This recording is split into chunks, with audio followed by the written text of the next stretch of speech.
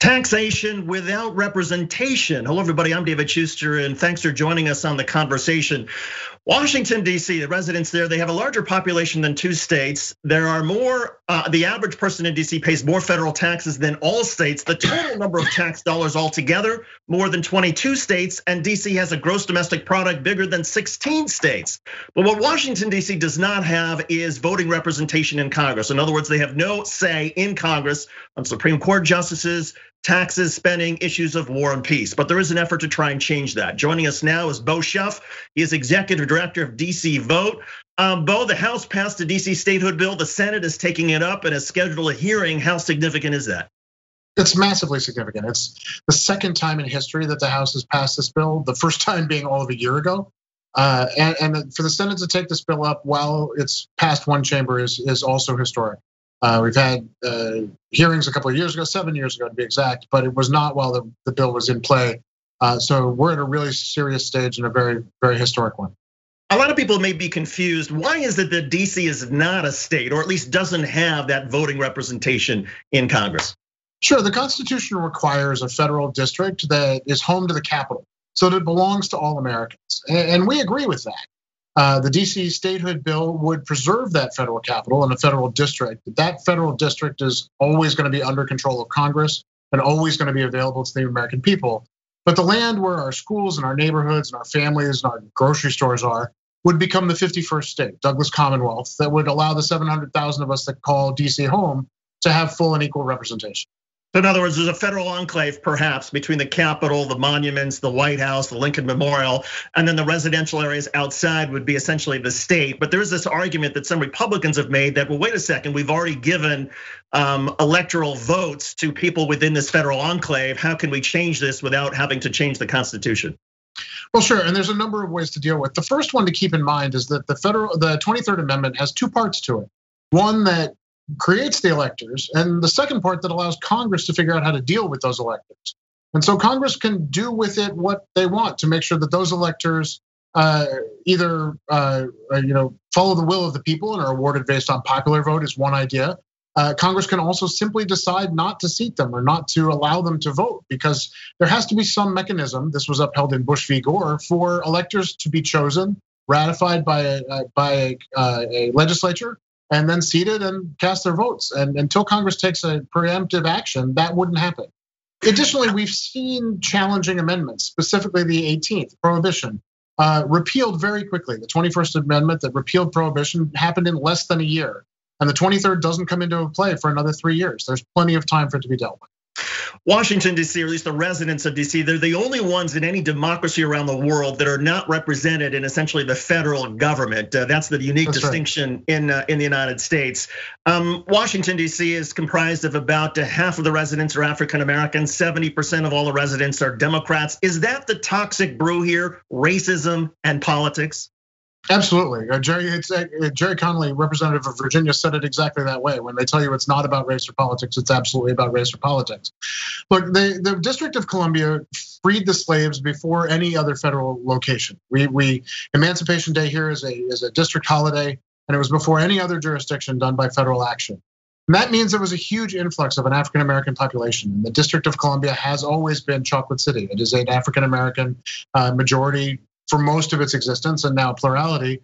It would be the only state with a plurality African American jurisdiction, and just one of four where the persons of color are a majority. It is absolutely part of the reason why representation is denied here. I'd hate to be the skunk at the garden party, but it seems like to get anything done in Washington, D.C., you have to agree to perhaps break the filibuster, and that requires the agreement of Senator Sinema and Senator Manchin from West Virginia, Sinema from Arizona. Where do they stand on D.C. statehood? Yeah, let me challenge your phrasing just a little bit. We get a lot of stuff done here in Washington, D.C. It's Congress that doesn't seem to be able to get stuff done. Fair point. But you're on. We do not have an opinion out of Senator Sinema. That education work is ongoing. We're working in Arizona to make sure residents are aware of the situation and they can talk to their elected officials.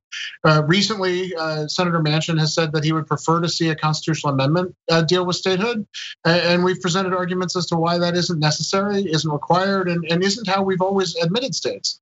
37 of them, in fact, all of them except the original 13, came in based on basic, simple legislation requiring a simple majority. And never once as a statehood admission been filibustered.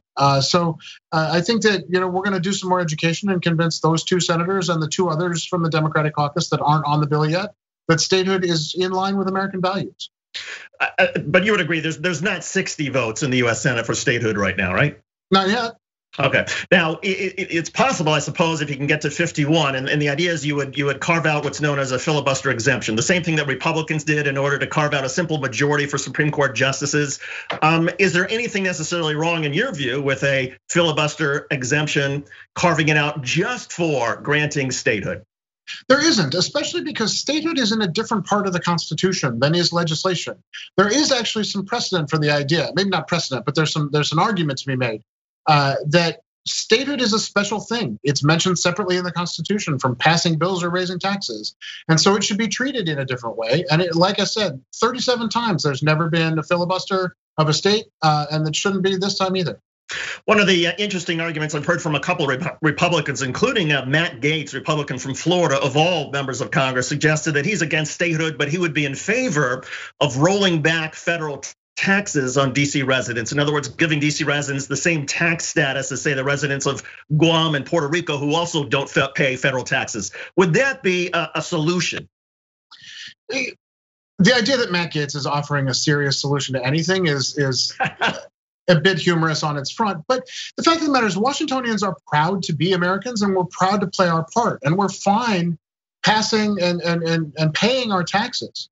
We understand what that means. It means that we can, implement things like universal pre-K and other things that are important to Washingtonians. So we're fine paying our taxes and we'll continue to do so. We just feel like we fought a war over taxation without representation. We won, and it should apply to everybody. How much of the conversation has changed both because of President Trump and that photo op he had over a year and a half ago where we went to a church across the street from the White House, used federal forces to essentially clear out peaceful protesters. And by the way, they did use tear gas. And then also because of January 6th, it wasn't as if DC could suddenly call up the National Guard. Only the president can call up the National Guard into DC. Both of those instances were most definitely wake-up moments for some folks across the country. There's always been a key support level for statehood and for understanding what's going on. But absolutely, there were folks who didn't necessarily know what it meant to live in DC and what it meant to live without representation. And those moments were an opportunity for us to show them what that really felt like. And the fact that the president can take over our local cops without any notification. Well, look, it's long been shocking to me, and I was a resident of DC for 17 years and fought like hell for DC statehood. So I'll be honest about this. I do think it's total racism and politics that DC is denied representation in Congress. There is this other idea that a couple of Republicans have floated through the years, and that is, okay, go ahead and grant a voting representation just in the House to DC, and then grant an extra vote to, say, a state like Utah. Yeah. Where does that go? That idea it actually passed both chambers. It was in 2 separate Congresses, so it didn't become law. But it has passed and it had bipartisan support. The problem there is, even if you go so far as to give DC a vote in the House and 2 full votes in the Senate, you still have control of the district by Congress, and that's just not fair. We have absolutely no local autonomy. The Congress has the ability to overturn our local laws and our local spending. We're prevented all the time. We can't legalize marijuana, for example, even though residents voted massively in support of it and states across the country have implemented it. We have no ability to use Medicaid funds for low-income abortion services, even though other states can. They blocked domestic partner registries for 10 years. They blocked needle exchanges for 10 years. There's just myriad of examples of times that Congress has interfered with the decisions that DC residents have made about how to govern DC. And that is one of the most fundamental American values there is, that we are governed based on the consent of the governed. And to people who are not aware of this, I mean, DC's budget is still essentially subject to the approval of Congress. So as you mentioned, 10 years ago, as I saw, when DC wanted to have a needle exchange program, well, the money for that was stripped out by Congress and said, no, DC can't do it, even though the residents of DC, the leadership of DC said, no, this will help us.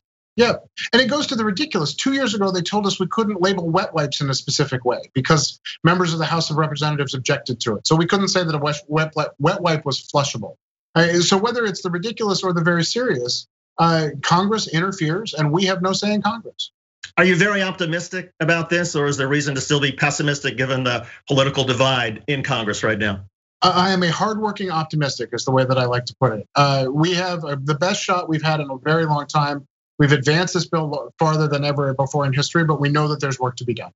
And to get it done, what gets it across the finish line in your estimation? I think the biggest thing is we have to continue to increase support among the American people. We saw polling supporting statehood 4 years ago in the 30s, and we are now at 54. And so we're going to continue to work to teach people about what life in the district is really like, that we can go bowling, that we have a landfill, important things to become a state, as some of our opponents have pointed out. But that's the work we're going to do, and I think that's what's going to get us to the finish line, is getting that support among the public up higher. Well, Bob, good luck to you. And again, the statistics to me speak for themselves. A larger population than 2 states, a larger gross domestic product than 16 states, more total federal tax dollars than 22 states, more active members of the military called DC home than 33 states. It is time for statehood for the District of Columbia in some fashion. Bob, good luck to you. And thanks for joining us. We appreciate it. Thank you very much. You got it. And welcome back to the conversation. I'm David Shuster. Facebook says it is soon going to start enforcing some consistent rules on politicians. So what exactly does that mean?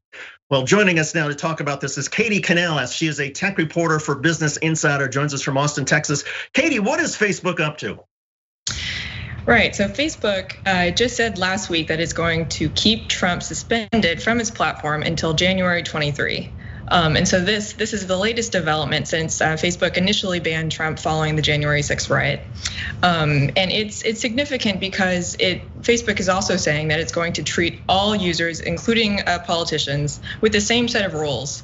And that's a departure from how it has historically treated world leaders on its platform. Because in the past, there was a certain newsworthiness, even if a Donald Trump or another world leader lied and it was clear that he was lying, but just because they were saying it, there was some newsworthiness behind it, right? Yes, that's what company executives have said, that what world leaders say is newsworthy and therefore it deserves to be seen and heard by the public. So it said that it would not fact check or remove posts by those politicians, but as of last week, that will soon change. Now, there was this advisory board recently, Facebook advisory board, which I've seen some people describe it as like the Facebook Supreme Court, which said that they had to be more clear about why they were suspending Donald Trump and essentially gave Facebook 6 months to sort of figure this out. So this latest action by Facebook, how does that dovetail with what this advisory board suggested? Yeah. I mean, it seems like Facebook actually took its oversight board's advice to heart. After it banned Trump in January, it passed the case along to its oversight board to ask it to review its decision. And the board agreed with Facebook that it should have removed Trump, but it said that that Facebook should have decided the duration of the suspension, and that it applied kind of a vague penalty to Trump, which it shouldn't have done. So Facebook looks like it took the hint. It decided how long Trump should stay suspended for, and it also decided that it will apply the same set of rules to all of its users. Now, how does Facebook go about making sure that those rules are applied equally, whether it's to the right, to the left, to people who believe that the Earth is flat? I mean, how does Facebook go about making sure that they can somehow police all of these statements across the spectrum? That's probably going to have to be something that we wait and see. I mean, we're going to have to see how strictly it enforces this new change. That also applies to government leaders from around the world, not just U.S. politics. We saw something similar from a different company recently when Twitter deleted a post posted by the Nigerian president, and then the government responded by banning Twitter from the country. So we're gonna have to wait and see how strictly Facebook enforces this. And I know a lot of users of social media, whether it's Twitter or Facebook, others have complained that in their own individual posts, they can be reported by somebody who doesn't like the post or doesn't like the language, and that sometimes these social media companies are very quick to suspend or ban somebody. Is that related to any of this? I think how these platforms treat users at large online versus how they treat world leaders, they're somewhat different. These companies have historically taken a very hands-off approach to all of their users and how they moderate content. Facebook CEO Mark Zuckerberg, he's famously said that the company doesn't want to be the arbiters of truth. They don't want to decide what's right or what's wrong. So I think how these platforms moderate what users post, it differs from your ordinary everyday user versus how world leaders post. But as of last week, that will also soon change. All right, that's a fair point. What about the point that sometimes it's not just what the politicians say, but it might be what their campaign says in an advertisement? That sometimes the advertisements can get into sort of a gray area of, well, the ad is suggesting a particular set of facts or opinions. It's not stating it for the record, and yet there are some people who say, well, that's a misleading ad, but is it a false ad? There are all sorts of areas of gray in this. How does Facebook deal with that? It looks like this new change that it rolled out last week, it will likely apply to advertisements as well. And so we'll have to see, similarly to how Facebook cracks down on world leaders, we'll have to see how strictly it enforces this new change with political advertising. And Katie, what's been the reaction both within the tech industry, but also in the political world to what Facebook has been up to? I think everyone has really seen that this move is significant. Like I was saying, it really is a departure from how Facebook has treated world leaders on its platform. In 2 years, that is a somewhat long suspension. I don't know if surprising is the right word, but it is significant what Facebook did, and I think a lot of people have taken note of that, especially since the suspension ends on January 2023, which is importantly close to 2024 when Trump has said that he's seriously considering running for presidential office again. Yeah, I mean, he could conceivably launch a new presidential campaign at the end of January, February in 2023, the year before, which is traditionally the time frame for when candidates decide they're going to go to New Hampshire, Iowa, and start campaigning. So we would have Facebook going for him again, I suppose. Does this also take on some greater significance in that Donald Trump suggested, I don't really need Facebook or Twitter. I can create my own platform. He created his platform. It lasted less than 30 days, failed miserably because it didn't get very many views and seemed to be nothing more than a blog. Given how challenging it really is for politicians, businesses, entities to go ahead and try to get into this kind of platform business, does that make the decision by Facebook even perhaps more significant? I think it does. I think a Trump ally has said that Trump's Facebook account, it's essential if he wants to run for presidential office again, specifically with his fundraising and online campaign strategy. So there is something riding on Trump's potential account being reinstated in January 2023. As far as having a mainstream platform to use to reach millions of people in real time, essentially, that was important for him during his presidency, and it arguably would be if he were to campaign for another run, especially since he will be barred from Twitter. Twitter also banned him after the January 6th riot. And it said in February that even if Trump does run for president in 2024, he will still not be allowed back on the website. So as of right now, Trump is releasing statements, to the public via his website, donaldjtrump.com, and he doesn't have access to a mainstream social media website. And Katie, it wasn't that long ago when Facebook seemed to be in a little bit of trouble, particularly on the left. A lot of people suggested that Facebook is a more conservative-leaning kind of site, that it features more conservative voices because of whatever algorithms or whatever the allegation was. And a number of people said, I'm giving up on Facebook. I'm getting off of it. I'm not going to use it anymore. Has that essentially stopped? Is there still a certain stink factor that enough people have with Facebook that Facebook is still concerned about it, or has that storm largely passed? I do not think that storm has passed at all. I think we're still in the thick of it. I think some on the right, many on the right, are going to continue to hold the belief that tech platforms are bent on discriminating against conservative voices. I think Well, it's also on I'd say, yeah, surely on the right now, but also it seems like there's a conversion here, and that is a convergence, and that is there have been traditionally people on the left who don't trust Facebook, and I've got plenty of leftist friends who say I don't use Facebook anymore, I don't want to give them any business, and now it seems like there's a growing sentiment on the right as well, and I wonder if there's any danger to Facebook if you have the two sort of political opposites now both for different reasons in agreement saying, well, Facebook is really not a fair arbiter, we shouldn't be using the platform. Yeah, I mean, Facebook's facing a lot of pressure from both sides of the aisle, not just the right. Democratic lawmakers, they have long said that social media websites, they don't do enough to police misinformation and hate speech online.